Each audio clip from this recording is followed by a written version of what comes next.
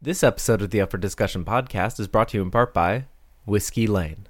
Launched in Kelowna, BC, and now expanding to Montreal, Whiskey Lane is on a mission to share their obsession with quality food and drinks with growing audiences by keeping the best local flavors on their minds and on their tongues. No matter what your business needs to grow, Whiskey Lane knows how to make it happen. Whiskey Lane, bringing long lines to the producers of specialty food and drinks. Go to whiskeylane.ca to find out more. And that's whiskey, the Canadian way, without an E. I hope you understand. It just takes a little time. It takes a little time. It takes a little time with me. I hope you don't mind. We'll take it slow this time. You know I'm well worth the wait. Hi, I'm Tom Zalatni, and you're listening to episode 304 of Up for Discussion, a show about great food and the people who love to make and eat it. Every week, we tackle a different dish, ingredient, or style of cuisine, sharing our favorite recipes and learning from our wonderful guests. Today, we are talking all about the food that people eat around New Year's, whether it's New Year's Eve or New Year's Day. Everybody's got some kind of food tradition to turn over the year, so today we are digging into it. But before we dig into it, I want to take a minute to acknowledge that the studio where I'm recording is situated within the traditional and unsurrendered territories of the Kanien'kehá:ka First Nations. As a settler, I think it's important to remember that the lands we occupy are not our own, and to engage in conversations that challenge the colonial mindset. So I want to encourage you to take some time today and every day to reflect on the relationship that you have with the land that you live on and with the Indigenous communities thereof. So guys, this is it, the last episode of 2020. This year has been really difficult for a lot of people, myself included in parts, but it's also been a time of growth. I lost a job that frankly was making me miserable, and thanks to the Canadian government's relief programs, I was actually able to really focus this year on podcasting and on my family, and that was a really great opportunity. It's weird and kind of a little uncomfortable when growth happens during a chaotic time like a pandemic, but that makes me think about something an old roommate of mine once told me. He said that pain is just weakness leaving the body. Of course, he was specifically talking about the pain that people feel after an intense workout, and I think it's kind of problematic to look at all pain as weakness, because, a lot of pain is chronic, and it's kind of super ableist to downplay that, but I do like the idea that in some cases, a lot of growth can come out of hard situations. That's not to say that you need a hard situation in order to grow, but sometimes they go hand in hand, like sometimes you can grow out of a hard situation, and there's a beauty to that, And I think that the beauty of that contrast is what this year has been about for me. I've been able to dive deep into podcasting and make more of a career out of it, but I also had to shut down my studio to clients and friends, so I haven't really seen people for most of this year, and that really sucks. I've gotten to spend a lot of time with my family, which has been really amazing and lovely, but I miss having people around. I miss eating food with people. I miss cooking for people and going out to restaurants, because I'm one of the people who hasn't been going to restaurants during this pandemic. Not to, make anyone feel guilty for doing that, but, that's just the way it is. I miss recording with people at the same table instead of over Zoom. I miss that a lot. But, there were a lot of good things this year, too. I finally got a family doctor after years and years, and anyone who's had to get a family doctor in Quebec knows that is a process. And thanks to that family doctor, I now have glasses that I didn't realize I needed, but holy crap, I can, read subtitles from across the room now and, read street signs and things and not have to squint to see the time on the oven in the kitchen from, 6 feet away. It's kind of amazing. And more importantly, I'm finally taking anxiety medication to help me deal with what's been honestly a pretty hellish mental health problem for most of my adult life. And that's really great. And that wouldn't have happened if I didn't get that doctor this year. So all that to say, there are, obviously this has been a really hard year, but there's also been a lot of really good changes that came out of it, at least for me. Change is hard and sometimes painful, but at the end of this absolute trash fire of a year, I'm choosing to look at all of this as ultimately a good thing. I know that's a privilege, and as such, I think it's my responsibility as someone who is doing a little bit better during all of this to continue putting out a show for you week after week that is as great as I can possibly make it. to give you something consistent to look forward to during all of the chaos. So for this, the final episode of 2020, we're going to be talking all about food traditions around the changing of the year. The things we eat to celebrate the end of a year, things we eat to ring in a new one, and how the foods that we eat this time of year can be symbolic of the greater changing of time. Realistically, there is nothing special about January 1st. It's an arbitrary date that somebody designated a long time ago to mark the start of a new year. Any day could have been New Year's if we just wanted to adjust the calendar that way. There are societies and cultures that celebrate a different New Year based on a lunar calendar, right? You know, we've got Jewish New Year and Chinese New Year. Like there are other ways to mark the turning of a new year, but at least in the Western world, at least in North America, at least in, kind of secular households, January 1st is what we chose, and we observe it and we celebrate it. And it gives us a rhythm that we can look at and an excuse to have a party and do some self-reflection. And all of those are good things, rhythm and parties and self-reflection, those are all wonderful and things that we can celebrate. And I think that food is also something that is wonderful that we can celebrate, and I like to tie them together. So no matter what your New Year's traditions, I hope that you enjoy this episode. I hope that you find some joy and maybe even some hope in it at the end of what's been kind of a crazy year. So first up, I'll be talking to my friend Andrew Henderson about his personal New Year's traditions, and then in the second half of the show, I'll be sharing some of my own, including ways to celebrate New Year's Eve on a budget if, finances are hard for you this year because of, gestures at the world and what's going on in it. And then I'll be sharing some answers from friends on Facebook about their own traditions. Finally, to wrap things up, I'm going to share my hopes for 2021 and some of my highlights from 2020. So let's get into it. Here's my conversation with Andrew.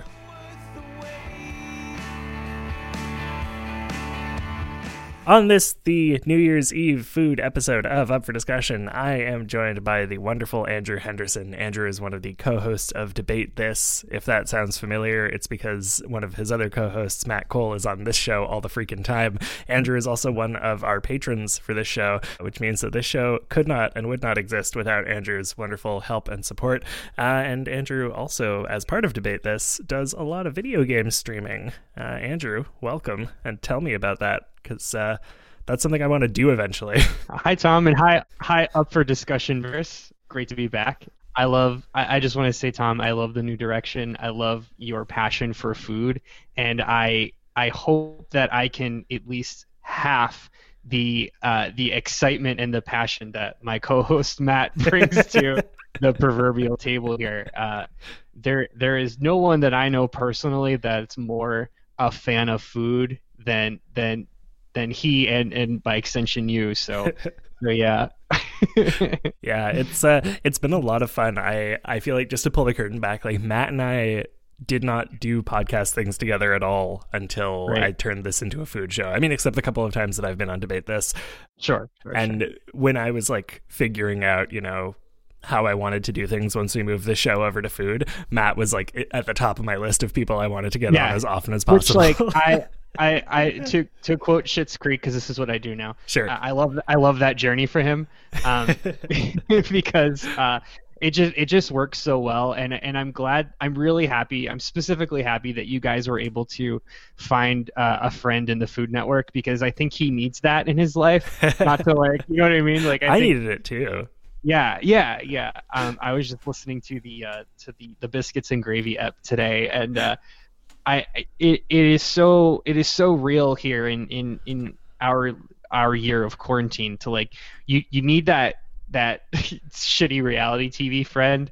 And similarly to how I've been watching a lot of Forged in Fire, and I was able to which is like, oh, that show fucks so hard. Yep.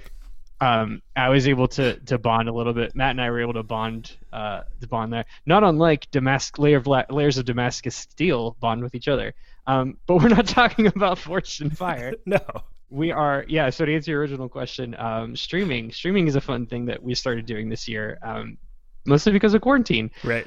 So listeners at home, at the time of recording this, we are toward the tail end of our Heavy Rain playthrough, which I believe might be done by the time this comes out. But every Monday, twitch.tv/debatethiscast, you can tune into what we started calling Monday Night Football, which is so stupid. Just us playing games. We usually try to get all four of the co-hosts together when work schedules allow. Usually ends up being like 75%. I personally have always wanted to do it, but I'm also like not a huge fan of streaming. Sure. So so I want it to be something that can be enjoyed by people like me, which means I don't think it's ever like we're ever going to be kind of like logging in every day and just just hanging out, but it'll probably be more like curated content. Like, okay, like we're trying to stick through like narrative games, so we just did Detroit Become Human, and now we're doing Heavy Rain in the Quantum Dream verse. Heavy Rain is not a good game. I'm very much not enjoying playing it. Have you ever played it? No, I had not heard of it apart from your streams. So it sucks. It sucks to play. It plays like ass, but I hope that it's at least fun and engaging content. So yeah, we're still figuring out what the next big one is, but we will know probably at the time of this release. Fair enough. Yeah, I know. One of my goals for 2021 is to do more streamed content in some capacity, and like without saying too much, obviously, just because I'm still in the planning stages of everything, and I have this policy where I try not to put things out into the world until they're like moderately concrete.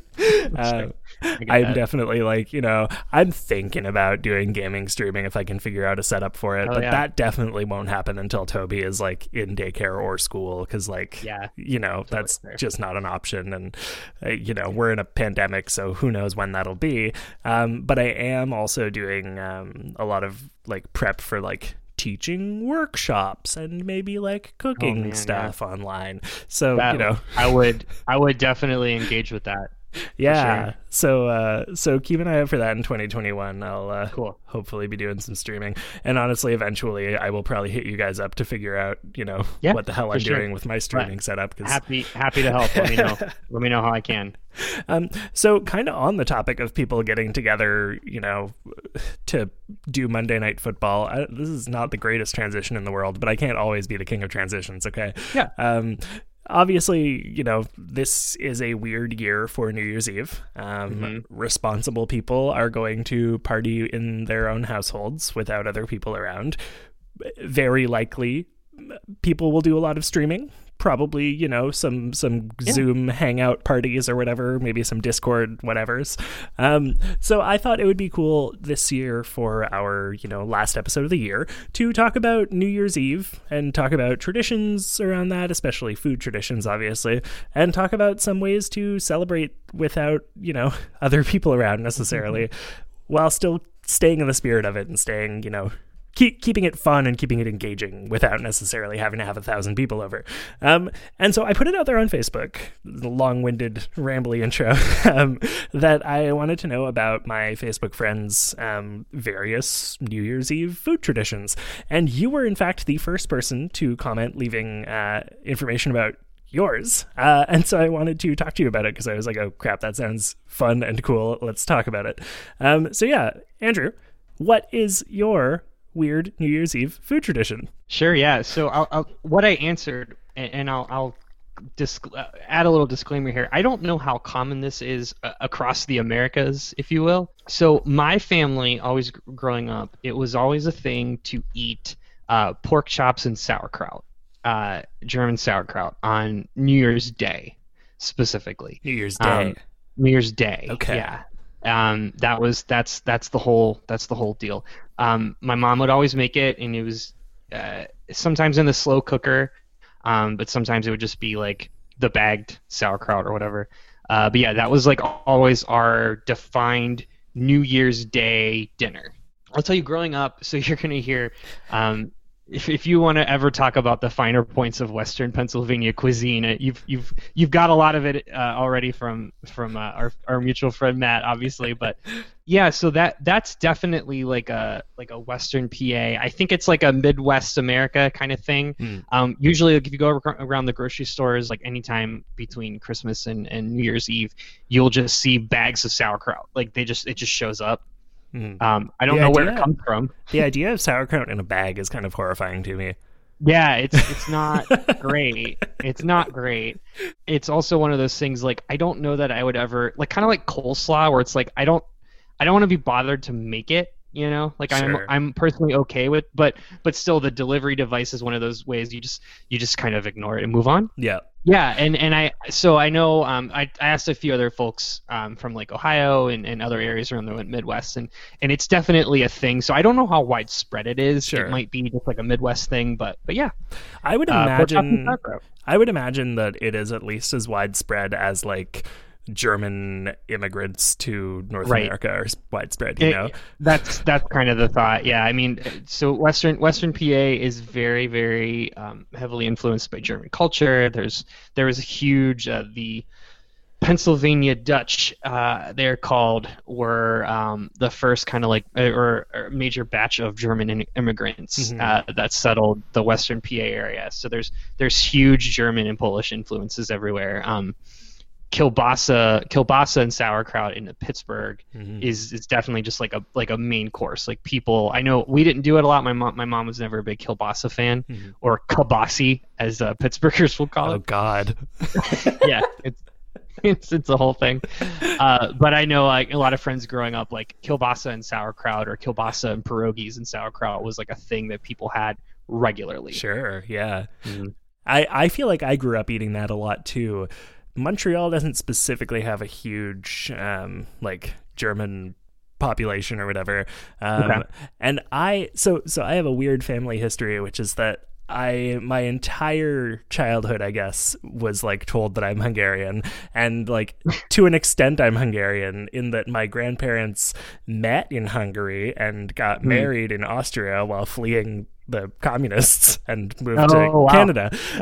Yeah. And like I think my grandparents were both born in Hungary, but my grandpa's family was German immigrants to Hungary, and my grandma's family were Austrian immigrants to Hungary. So I'm Okay. I'm like Hungarian Interesting. by way of Austria and Germany, right? That's really funny.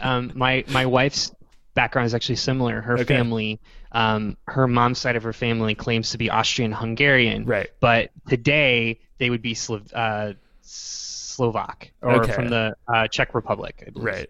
Yeah, that's it. I mean, like, honestly, like, the whole thing with, like, that kind of chunk of Europe is that there's been so Yeah. much kind of, you know, everybody comes and goes, and there were so many political reasons for it over the years Right, that right. it's sort of a mishmash. But all this to say, my food culture growing up was, like, you know, a heavy combination of German, Austrian, and Hungarian. And so for me, like, you know, yeah, kielbasa and sauerkraut is, like, Oh, yeah. it's beautiful. It's a great combination. I have never heard of it being done for New Year's Eve or New Year's Day. Okay. Well, that. I feel a little bit validated that clearly it is like a thing then. Yeah, it's Yeah, interesting. I love like knowing about sort of regional traditions around that, because in my mind, New Year's Eve food is very like dependent from family to family almost, and maybe that's just because I grew up like. The neighborhood I grew up in is like relatively diverse, and like I have friends who like are from varying backgrounds, and it's like not as much of a homogenous culture, I guess. And so like even just putting it out there on Facebook to ask like, you know, who on my friends list has traditions around this, like I don't think a single person from Montreal had a super, you know, detailed answer to that beyond like hors d'oeuvres, which is pretty vague. Yeah. And if you were to ask me specifically, and this is me realizing that maybe I read the question wrong, and that's okay. We're friends, so it's fine. Yeah, we're good. New Year's Eve, like my answer would be the same. It was like whatever. Like my mom might make spaghetti, but usually like we were the family that would go out to like Applebee's, you know, Sure, like, yeah. for New Year's Eve, and that was like the once in a blue moon, my mom would get a white wine spritzer or a wine cooler to drink, you know, at 6 p.m. Just when she's feeling fancy, she needs to unwind. Oh yeah, baby. Hey, you go to that Red Lobster, you're you're getting ready for a party. You know it. Yeah. Oh man. Yeah, no, I for me, like when I think about, you know, New Year's food, so I think you did misunderstand the question. Just kind of, you know, elephant in the room. I think you read it as New Year's Day. Food, yeah. So, but you know what? New Year's Eve and New Year's Day are pretty like linked to each other, honestly. Yeah. I think that there is a lot of spillover in terms of like the things that we eat between the two. Yeah. Partly because, you know, I think a lot of people are either hungover or tired from staying up all night on New Year's Day, so they don't necessarily want to like cook, and there might be leftovers from the night before. But also because like, you know, the whole thing with New Year's Eve is that you stay up to watch the day turn over, right? And so like I would argue that New Year's Day and New Year's Eve are the same thing. You know, they're two sides of the same coin. They really are. More so than any other. Like, I don't think any other holiday really has that where, you know, you like Christmas Eve is its own thing. It's not Christmas Day. It is Christmas Eve. But New Year's Eve is the holiday, and New Year's Day is just the blowback. Yeah, exactly. You know, and like a holiday that's based on partying, I think it's just as important, and this is where I redeem myself with the segues. I think it's just as important to have a tradition that's you know, reclaiming some of the sadness from that you've lost from the previous night. Right. And I'll tell you, my best experiences with this dish on New Year's Day is just that, like me being in fraternity house and just being fucking destroyed, and I'll tell you, there is something beautiful with, and I think this is definitely like, I mean, we can get into it in a bit, but like, you know, sauerkraut's a very distinctive taste and kind of divisive food. I personally am one of those people, like I love pungent flavors and like what I would call offensive tastes.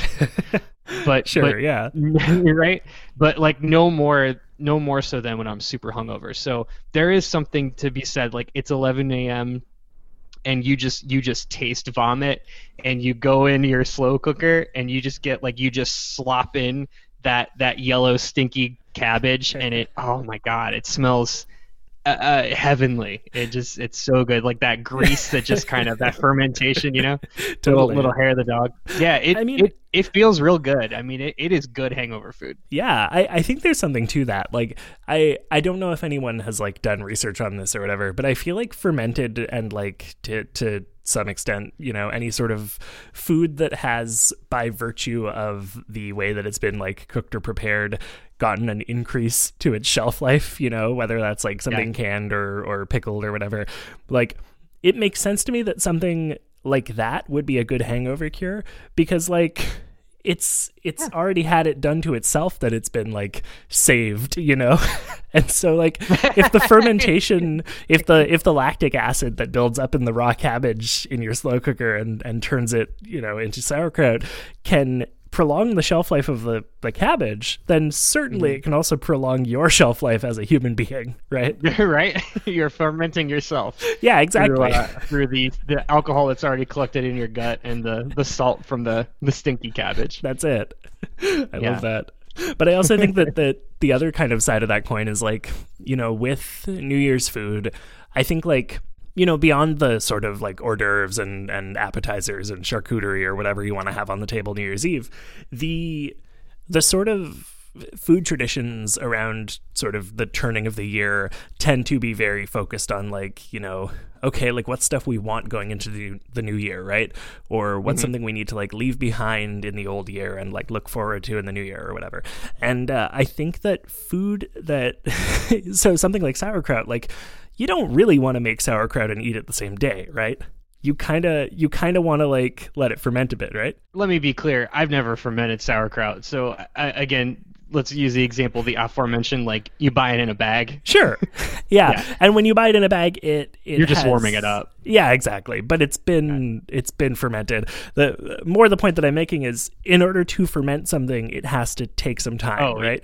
Absolutely. It has to have that breakdown before it becomes delicious. And there's a period in between you starting the sauerkraut process and you eating the sauerkraut where you don't want to eat it and it's kind of bad. And exactly. And I think that's a really nice metaphor for the turning over of a new year, because 2020 has been a shit show for a variety of reasons. And, you know, I mean, honestly, I've had a lot of like personal good things happen this year, but I'm willing to recognize that like that is probably not the case for a lot of people, and that in the like larger picture, 2020 has been not great. And I think that looking at 2020 as, you know, all of the bullshit has been thrown into the slow cooker, and we're going to start fermenting the cabbage that is 2020, so that in 2021 we can open it up and slap it on a plate with some sausages and eat it, and it will be delicious because we will have gotten through that, you know? I love that. That's such a good positive outlook metaphor. I'm gonna hold on to that if you don't mind. Absolutely. This rotten stink cabbage of a year. Okay, so coming to the sort of the question of how do we keep, you know, New Year's Eve this year a type of celebration, even if we can't do what we would normally do. What do you think? What do you guys have planned for this year? Yeah, so what a question. We're truth be told, we're still, you know, trying to figure all that out. I think I've been making the joke. So for years, we've been, you know, not trying to get out of holidays, but I've always been like, oh, it'd be so nice if we could just, you know, do our own thing this Christmas. And so I've been making the joke like this was the monkey's paw wish, where like, oh, now what are you gonna do, losers? You know, so we didn't do Thanksgiving, right? And we probably aren't gonna do Christmas. Like we might meet a parent halfway.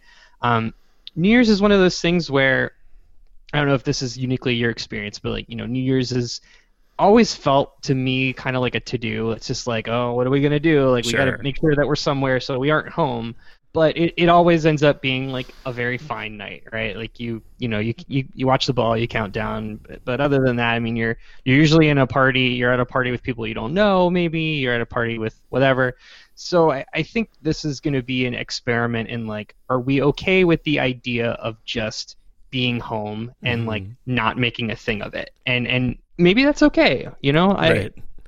It is always a to-do, and it always is like one of those like fear of missing out things. So it'll be an interesting exercise to be like, we are not missing anything. Let's just chill and do our own thing. I don't know. What about you? What are you guys thinking? I think that honestly, like, yeah, I think that when you are no longer in a place in your life where going to a party on New Year's Eve is exciting, because I think that, like, you know, when I was younger, like, I always wanted to go to a thing where I could be with a bunch of fun people and stay up past midnight, right?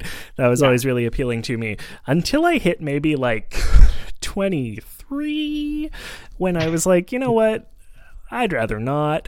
And got to a point where I was like, I'm going to, you know, invite people over, and however many people show up are welcome to stay until midnight, and then I will kick them out at like 12:20 and go to bed. Right. And since having kids, honestly, like what we have done the past couple of years is invite a few people over, keep it small, and tell everyone that, like, well, the kids have got to go to bed around 9. You know, we usually put them to bed earlier, but it's a special occasion, so they've got to go to bed around 9, so we're going to kick you out at 9. So why not come by for, you know, hors d'oeuvres, appetizers, whatever, for a couple of hours from, like, you know, 6 to 9, and then leave, and you can go to whatever party you want at that point. We'll just enjoy the last 3 hours of the year as a family, put the kids to bed, maybe go to sleep early. And so in that respect, like, our New Year's Eve is not going to be all that different this year because we're just not going to have any people over. Right. But, like, I think for me, the way that I want to kind of preserve what we usually do is that I want to have a lot of the same foods, you know, because I think that is the thing that no matter how many people are present, you can do it, you know? Yeah, totally. I like that. I totally agree with you on that. I have a couple friends who are in a similar position where we've been the, hey, let's go over to XYZ friends with kids and hang out for a bit. And honestly, experience has shown that the parents are the ones that usually end up getting the craziest. But, you know, I think that's going to vary from case to case. Yeah.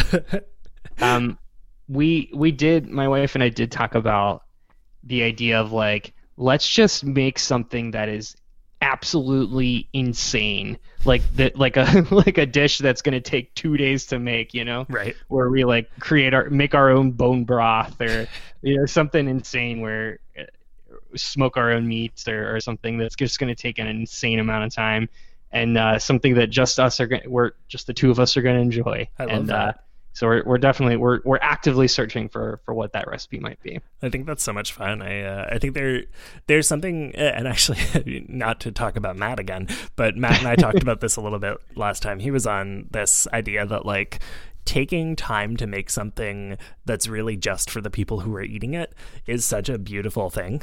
It's there's something really nice about just saying like, okay, like I'm not gonna invite a bunch of people over for this. I'm not even necessarily gonna post this on Instagram. I'm just gonna make this for me. I think is really, there's something really healing about that. And I think doing that, like, I think doing that at the end of the year is like, I think that's really cool. I'd be curious to find out what you guys end up making. I love the idea of smoking your own meat. I don't know if the weather will the weather handle it. Yeah, we don't have the tools to do it like in an efficient way. Sure. So outside of like tying up the oven for a long time, we'll think of something. I don't know. That's the thing, like, right, like everyone's got 1,000 cookbooks that they never use. Like I have all these cookbooks that every time I look through them, I'm just like, oh, I don't want to. That's so much effort, you know. So it's definitely one of those things. Have you thought about you could do like you could make pho. You could do you could start the broth like tonight. I totally would. Unfortunately, my partner eats like as though they were a 10-year-old, so I have to limit all of our food options to what is something a 10-year-old would eat, which is chicken fingers and other brown foods that are not vegetable based. I mean, with a pho, like you could totally, put some pre-cooked chicken and noodles into a bowl and then pour the broth over that and pretend it's chicken noodle soup. Dino Nug pho. Yeah, exactly. Alphabets, but with that's not the one that's in a can. That's Alphagetti. There we go. Alphagetti. Yeah. Never just heard it called Alphagetti. Just hot, wet cereal. Yeah. Oh, yuck. Yeah. Oh man, yeah. No, I think we're probably gonna do like we're both real big on charcuterie, meats and cheeses. Oh, hell yeah. Yeah. I always have to get a shrimp ring, but this year, so like Teffer doesn't eat shrimp, and I don't know if the kids will eat shrimp. So if I get a shrimp ring this year, I'm taking a gamble. Oh yeah, because I might have to like do that myself. You might founder yourself on shrimp. Yeah, exactly.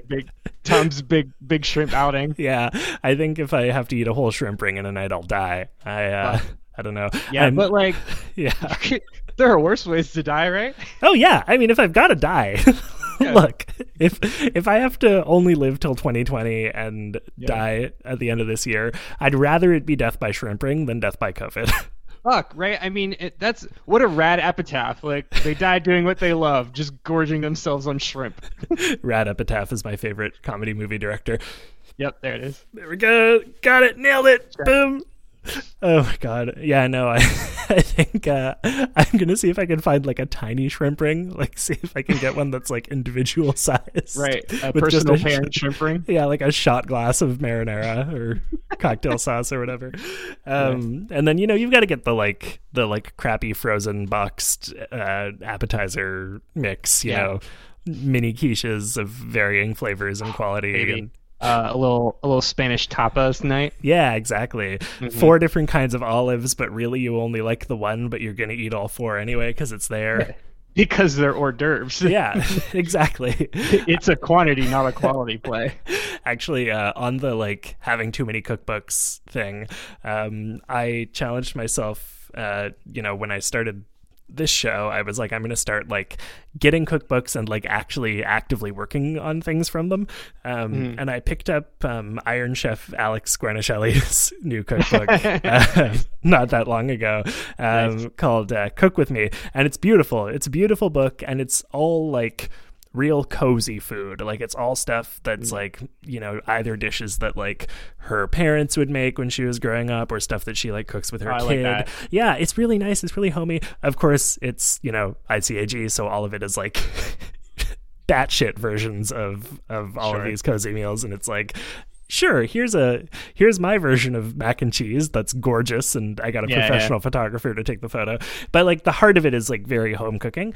And so I was like, I want to make something from this, and there's a pigs in a blanket recipe in there. And boy, oh boy, I don't know if I sent you this photo, but I'll post it to Instagram soon because yikes. And you can go find that on Instagram at Tom Zalatni. I tried making pigs in a blanket, and I've got a side by side of the two photos there because hers look beautiful and mine look not beautiful. Here's the question though: did they taste like pigs in a blanket? They did. They were delicious. I just didn't get a good enough bake on the pastry, and I like slightly overcooked the hot dogs themselves somehow at the same time. So it was like pigs in a hot pocket. Yeah, I mean, I don't even know. It's clearly pigs in a blanket, and I think that if I wasn't looking at it side by side with her photo, I just sent this to you on Messenger, by the way. If I wasn't looking at them side by side, I would be like, these are perfectly adequate. But yikes. They look perfectly fine, just not compared against the cookbook image. Professional. I mean, I would definitely eat those. So yeah, well, that's whatever. It. Like, they were good, but yeah. So in the spirit of hors d'oeuvres and Thanksgiving, in the spirit of hors d'oeuvres, appetizers, New Year's Eve food, I'm definitely going to be trying that recipe a second time for New Year's Eve this year to see if I can get it right this time. In the interest of fun anecdotes related to New Year's Eve, I'll leave you with a fun little a story about our very first attempt at doing like fancy New Year's. Sure.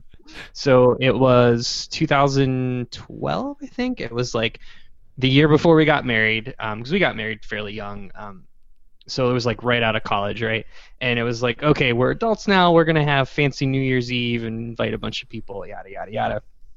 And people who know Jess, my wife, like one of the things that she loves the most is hosting people and like just doing parties. Like she loves throwing parties. Sure. And the preparation, like, which is great because like we have very comparable or compare.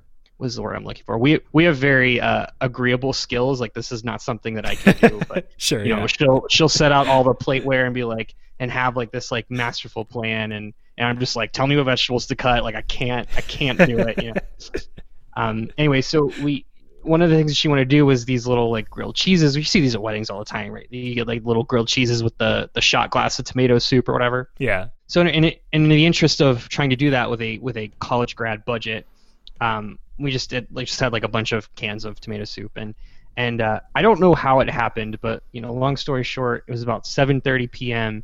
and we had a series of events led to 3 unopened cans of tomato soup sitting on the electric range, and the oven certainly wasn't on when they were put there, but again through a series of events, those 3 cans exploded because they got overheated. So this new apartment that we had just moved into, 6 months later, I was still scraping off dried tomato soup from the ceiling, and it was like that like 90s era like drip paint kind of ceiling. Sure. So like imagine just rubbing like a magic wand or a magic eraser against this like drip paint ceiling for 4 hours on end. Yeah, we had a molten tomato soup surprise. The first one exploded in the kitchen. The second one, like as soon as we saw it, I ran over to try to like, quell the disaster. Sure. So she grabbed the second can to like throw it in the sink. Unfortunately, it exploded while it was like during all of this, so it exploded on my arm. So I had like lava hot oh my God. tomato soup all there. Like, second-degree burns from fucking tomato soup. And then the third one hadn't popped off yet, so it was like, get it out of here.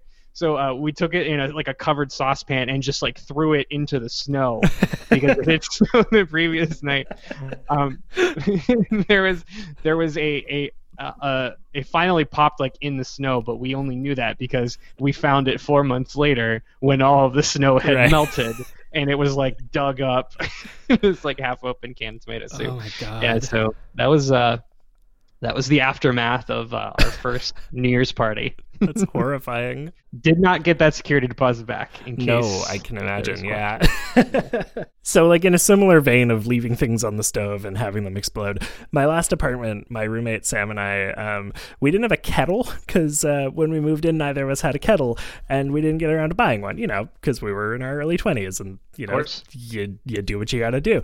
But Sam was a big tea drinker, and so anytime he wanted tea, he would boil, a little saucepan on the stove. Totally fine. Totally reasonable way to boil water for your tea. But one time he forgot that he was boiling water for his tea and left the room, and I'm like in the other room getting some work done, and I smell something that smells like it's kind of burning a little bit, and I'm like, I should go check on that probably. And I get into the kitchen, and the saucepan is on fire because the water had all evaporated and it had just kept burning. Holy shit. And how long was it on there? I guess long enough, right? Yeah, I mean that's got to take a little time to. I think he was napping. I think he started boiling Okay. water and then went and took a nap. I don't remember. Maybe he got sucked into music or something. But it was Regardless, yeah. it was real exciting because I then God. proceeded to put that fire out by grabbing the flaming pan, carrying it over to the sink, and running cold water onto it. Right. Which is not necessarily the way to put out a fire. It's Owe. It's okay.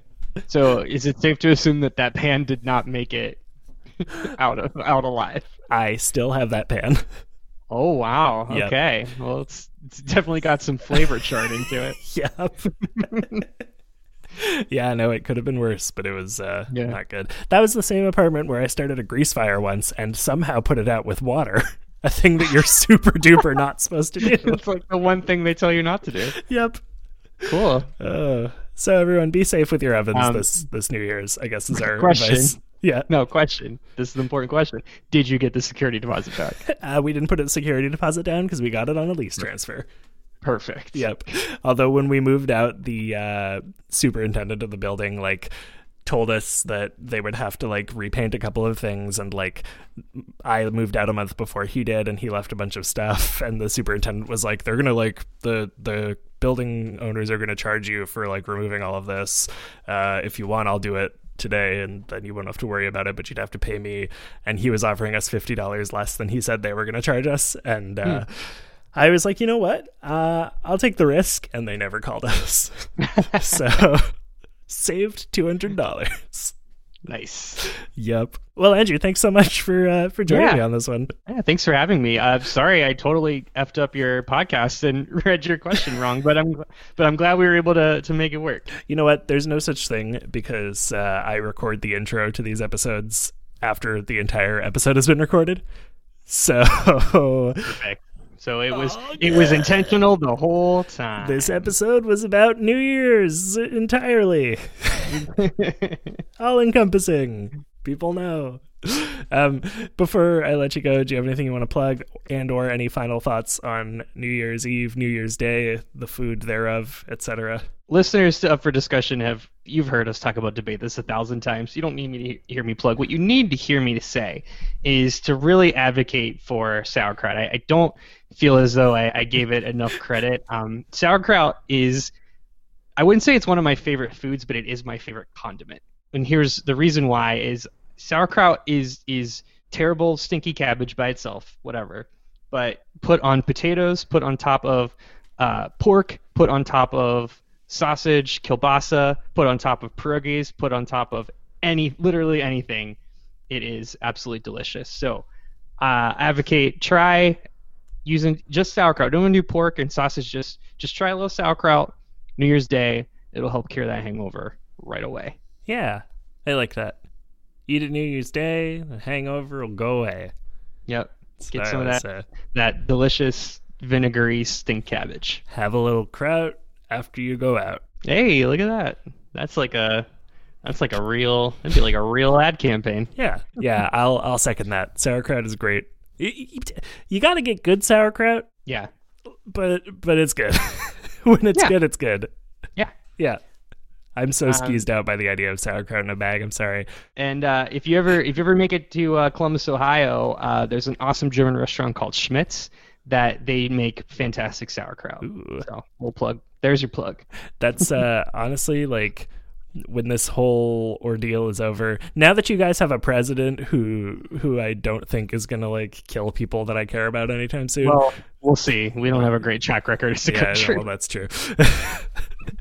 But now that there's not a Nazi as president, yeah. That's I mean, I guess there still is. When does it turns over, like mid-January?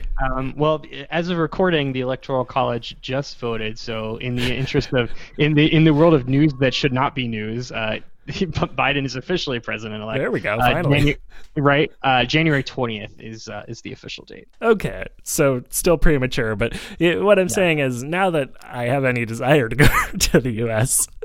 once this whole pandemic is over, coming down to visit you guys in Ohio is definitely like top of my list. Oh man, we will show you a good time. Yeah, you will. That sounded dirty. I really just mean I want to eat at all the places that Guy Fieri goes to. I meant it exactly how it said. Oh. Podcast over. something kielbasa. Where can people find you if they want to find you? Yeah, I'm on Twitter at AR Henderson, or you can just see me on all Debate This channels, Debate This Cast on all social, and twitch.tv/Debate This Cast. Go listen to it. It's good. I'm guesting on some stuff.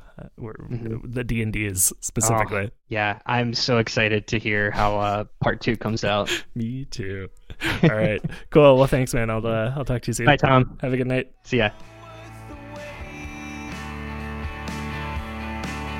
All right, it's mid-roll time. We're in the mid-roll. We're in the mid-roll. Here we go. Before we get to the second half of our show, I want to invite you to consider supporting me on Patreon. For those of you who might not know, Patreon is a crowdfunding platform that lets creators, like me, work directly with my listeners, like you, to create the best possible content at the lowest possible cost. The long and short of it is you can head to patreon.com/upfordiscussion to learn all about it, and you can pledge me $1 a month to get all sorts of fantastic perks as a result. If you don't want to support me financially, that's totally fine. You can also support me for free, which is very cool and nice to do, by leaving a rating and review on your podcatcher of choice, or by sharing this episode with a friend. For every new rating and review we get on Apple Podcasts specifically this month, I'm going to be donating $2 to the Depot Community Food Center, which is my local food bank here in NDG in Montreal. So please go leave a rating and review on Apple Podcasts if you haven't already. You can help me help them make a difference this holiday season.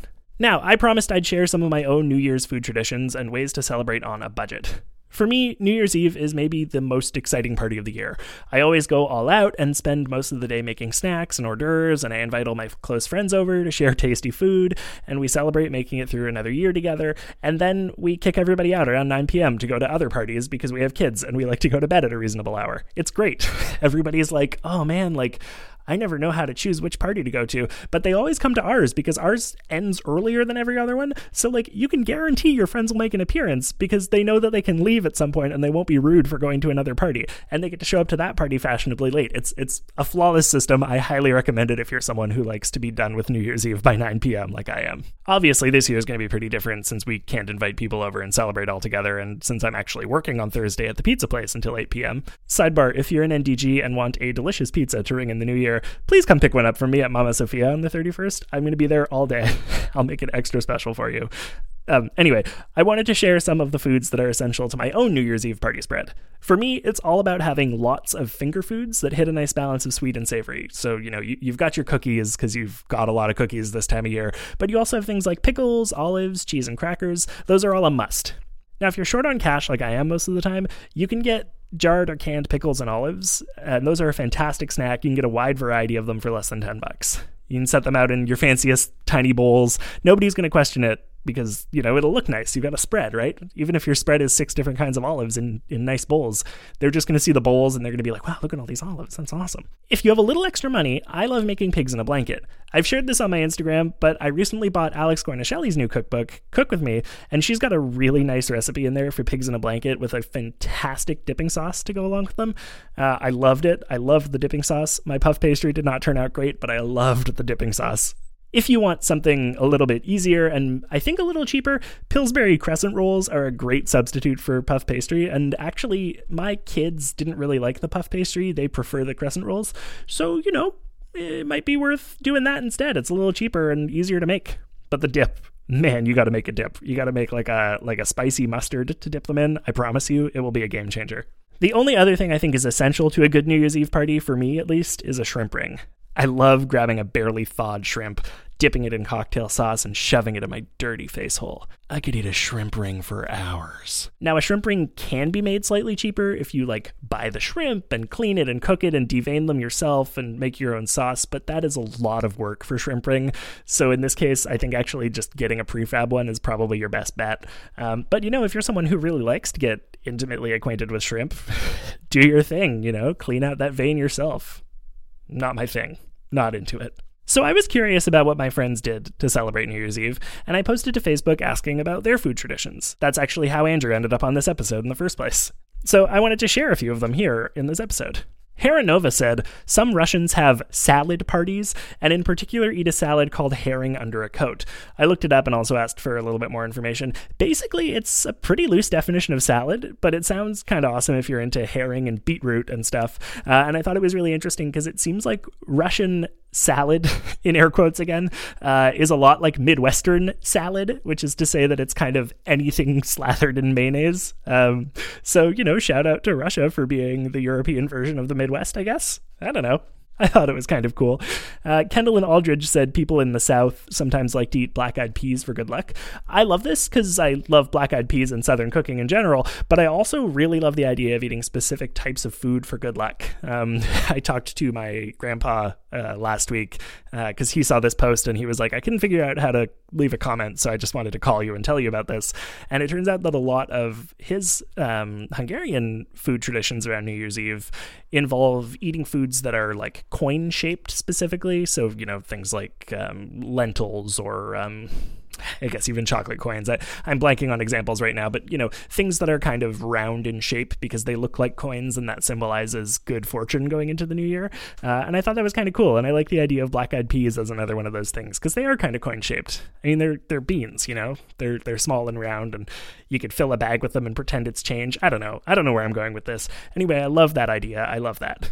Seth Day said his family's tradition was to eat TGI Fridays frozen loaded potato skins. I've never had those, but that sounds amazing. I love a loaded potato skin. And you could actually probably make this from scratch if you live somewhere where potatoes are relatively cheap. Loaded potato skins are delicious and not that hard to make at home, so I would love to add that to my traditions. Maybe I'll make that this year. Caroline Sandor, my Hungarian classmate from high school, echoed my sentiments about pigs in a blanket and also mentioned a Hungarian New Year's Eve tradition that you're not supposed to eat fish or chicken because your luck will swim away or the chicken will dig up the treasures and take it away from you. And that's actually something my grandpa said as well, which is kind of fun. He also mentioned, in addition to the lentil soup thing, that a lot of Hungarians eat a food called kosonya, which I'm probably butchering because I don't speak Hungarian, but it's basically a pork aspic. I think I'm going to skip that one because I'm not a huge gelatin person, and I'm not at all a huge fan of the idea of pork gelatin. I don't know, there's something about it for me. Not the most appealing. If someone served it to me, I would try it, but I'm probably not going to go out of my way to make it myself. I do love the idea of eating pork for New Year's Eve to symbolize, pigs dig up truffles. Truffles are valuable, so if you eat pork, you're bringing fortune into the new year. Hungarians really like money, I guess. I don't know. This was not a stereotype I knew about us, but apparently it's our thing. Who knew?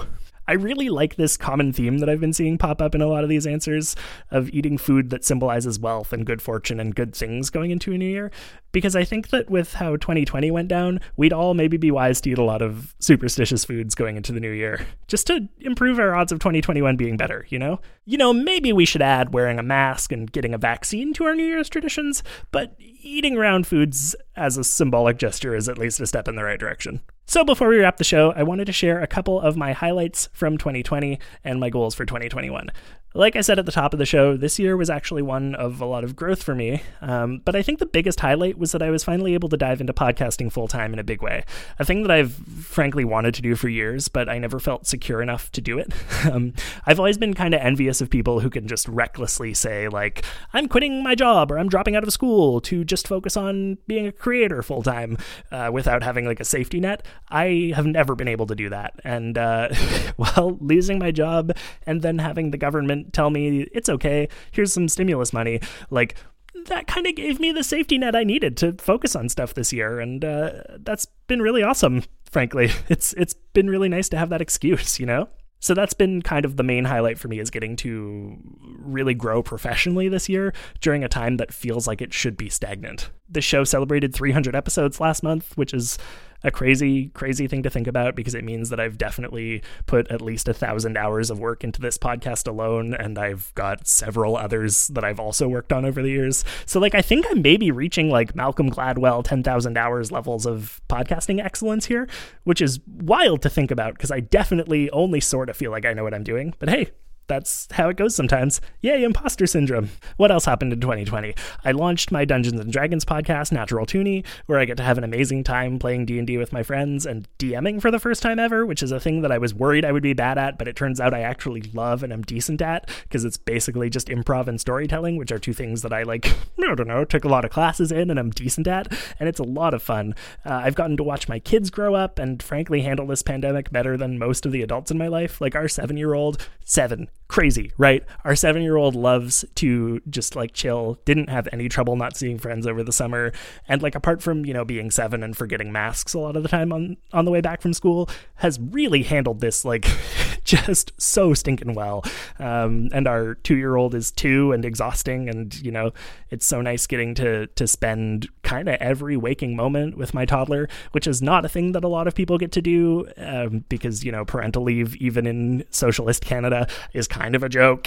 But with this pandemic and not sending him to daycare, I have gotten to spend just kind of every waking moment with Toby, and it's really wonderful getting to watch this little guy grow up and be a person. He's learning new words and phrases constantly. This morning he woke up and said "drubly lop pop," which I eventually figured out meant that he wanted to watch Jeopardy on a laptop. So I set that up for him over breakfast. Why not? But again, this is one of those things that 2020 took from us, right? Is Alex Trebek, which is a bummer, and I don't know if I'm ever going to really recover from that like devastating loss. Frankly, that's rough. Wow, that took a turn. Back to positive things. I've gotten to watch my partner Teffer pass 100 episodes of the Yeah podcast, which is amazing. And I also got to watch Teffer get settled into a really great and fulfilling job, which is wonderful. I don't know if you've ever gotten to see someone you love get a job that they love, but that's a really nice feeling. Surprise. It's nice to see the people you care about get good things. Who knew? I got to start a part-time job at a pizza place that I absolutely love, and I'll remind you that if you come by on Thursday, I'll sell you a pizza that you can eat for New Year's Eve and make your house smell real good. Mama Sophia and NDG, look us up. Mostly this year has been about digging in my feet, making choices about creative projects and financial things, and trusting my gut and following through on stuff. And it's been really awesome feeling confident about that for the first time ever, which I think I can really attribute massively to my anxiety meds, but also to the support that I get from my listeners and my patrons. And so I want to thank all of you listening for the kind words that you've given me this year, for your financial support, for listening and engaging with the show. I've gotten a lot of really, really kind words since the show transitioned to being all about food. Like basically everyone has just like unanimously told me that this is much better, which I really wish I'd thought of, more than 300 episodes ago, so that I could have just done this from the beginning. But you know what? Change can be slow sometimes. And I think that I am happy for it, because I learned a lot along the way, and this show is so much better now, and I love it. And so I want to thank you for that. And I also want to thank all of the other people who've phoned in for an episode of the show, or sat around my table in pre-pandemic times, and who've shared their thoughts and stories with me over the years. It's been really humbling getting to build those relationships and learn from people and grow with people and watch people grow. You get guests who come in once in 2015 and then you talk to them 5 years later and they're doing amazing, and you're like, oh, it's nice. It's nice to see that, I do specifically want to thank David Hall, Jeremiah Gittins, Kate Bradley, Adrian Schoen, Julian McKenzie, Simon Pelletier, Matt Cole, Billy F., and every other person who's made time on a regular basis to be part of this thing. I could not make the show without you. I could not make the show as good as it is without the people who I feel like are invested in it in any capacity, just to be able to talk to on a weekly or bi-weekly or monthly basis and like check in with them and see how they're doing and just feel a connection as part of this. Because I think that especially in a year where we can't do things in person, it is really hard to feel connected to people. And so having some like regularity in that makes me feel like there are people that I'm still building relationships with instead of just making content with them, you know? And that's really important and really beautiful. So I want to thank all of you for being part of that. It's been a real honor to get to do this with you and to be your friend. Honestly, it's weird. We don't honor our friendships enough, but I want to do that. I want to honor my friendships. And so I thank you for being them. It's a weird sentence, but I'm going with it. I'm really excited to be starting 2021, making more episodes of this show and talking more about the thing that I'm the most passionate about, food and the way that we relate to it. I have a lot of really cool stuff planned for the new year, and I can't wait to share it all with you. I've already started recording episodes for 2021, and like, it's just so good. It's so fun. If you have ideas for things that you want me to talk about, please tell me. There are so many ways to get in touch. They're all in the description of this episode. Hit me up on social media, leave a comment. Hell, you want extra motivation to leave a rating and review on Apple Podcasts, put a show episode topic, put a topic for an episode in your review as a request, and I will maybe even honor that because it's nice to get ratings and reviews. I love making the show and I love making it for you. I don't really believe anymore in making New Year's resolutions because I think that, you know, if there's something you want to do with your life, you should just do it and get on with it. But I do believe in going into the new year setting goals because I think that that's something that you can do that's like marked, you know, like the best resolutions are the ones where you're like, I want to get X thing done by Y deadline. So rather than making resolutions, I want to tell you about some of the goals that I have for 2021. My big goal this year is to start teaching podcasting classes and workshops. So I've got a couple of things kind of in the works there that I'm hoping to be able to tell you about soon. I also want to start running some live streams, not of any specific kind yet, but you know, we'll see. I like the idea of doing live stuff, but I've always had like horrible anxiety around it, and also a lot of technical difficulties. And now that my anxiety is a little bit more under wraps, I'm hoping maybe I can get the tech side of it worked out and start doing that a little bit more.